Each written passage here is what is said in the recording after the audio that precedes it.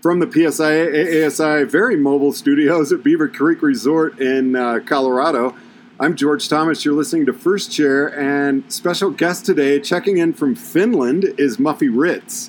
Muffy, you're actually skiing across the country?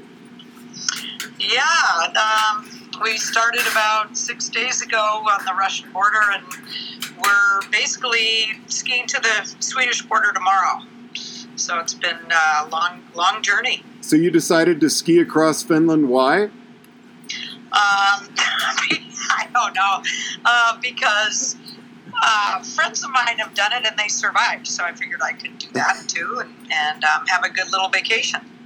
Well, if anybody could do it, I would assume it was you. You went with a group, though, didn't you? Yeah, there's actually about 285 people doing this, and we're divided into 4 different groups. So our group we're the first ones to set out. We set out on the 8th of March. We have 87 in our group, and I managed to coerce about four or five of my friends to come with me from Ketchum, and I think we're all having a pretty good time. So wait, 87. Are you the leader of the group? How do you keep 87 people together on a ski that long? Well, 87 people don't stay together, but we all start out together, and the distances are varying from 46 kilometers all the way up to 88 kilometers we did the other day, and we're all spread out probably by 2 or 3 hours. So you don't really stay together. You just do the distance, and there's lunch, and there's snack breaks, and there's even an opportunity to hop on the bus if you don't think you can make it all the way. Oh, but how many people have sagged? Well, I haven't sagged. I wouldn't sag, but quite a few people have sagged. Like on the 88-kilometer day, I think we had probably probably a third of them sagged part of the way anyway. No. So, but I'll tell you, Finland is as flat as it comes. Holy crap. Really? It's it was hilly in the beginning, and now I would love to have a hill, uphill, so that we could go downhill. It is flat, and so we're double poling and just skiing through the countryside. We're doing about 10 kilometers an hour, which is pretty slow, but so our days are 5, 6, 7, 8 hours on skis. That's a lot to be cross-country skiing. Now, do you have a ski tech that's going along? I'm assuming you're running into a lot of different snow conditions on a ski that, from border to border. Yeah, it's actually been pretty consistent. Like the first day was really cold, but it's sort of warmed into the high teens, mid-20s, and I just keep putting more wax on the bottom of my. It's all classic. It's not any skating. It's all traditional style, and I just put another layer of wax on and cork it in and just go. And it's so flat, you almost don't need much wax because you're double pulling. You're using your arms.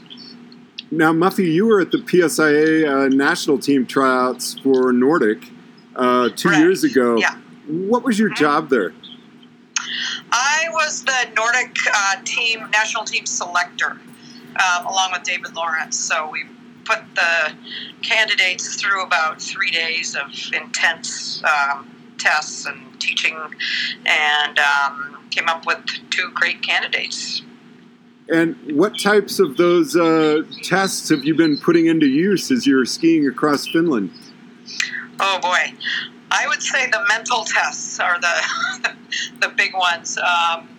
Actually, it's how to preserve yourself from day to day. And the tests that we gave our students that were going to try out for the national team, and not a lot of it is pertinent to Finland here. But, having a good double pull and having perseverance is what you need for this trip. Muffy, how are you fueling during the day? Is it you said you had some stops and everything, but you're not one that I know you don't like to stop. No, but boy, let me tell you, today, after in the morning, we probably eat about 2 breakfasts. So I had like a bowl of oatmeal, and then I had a little piece of bread with an egg on it. And then 22 kilometers in, they had the best sausages you've ever eaten. They were cooked over an open fire, big, huge sausages. And I just chowed like 2 of those. And I put them between some bread and a bunch of mustard on there. So imagine like trying to ski 60 kilometers on sausages. But then along the way, after the sausages, they have snack stops about every 10 to 15 kilometers, and there's berry juice and pickles and raisins. So that's what we're fueling on.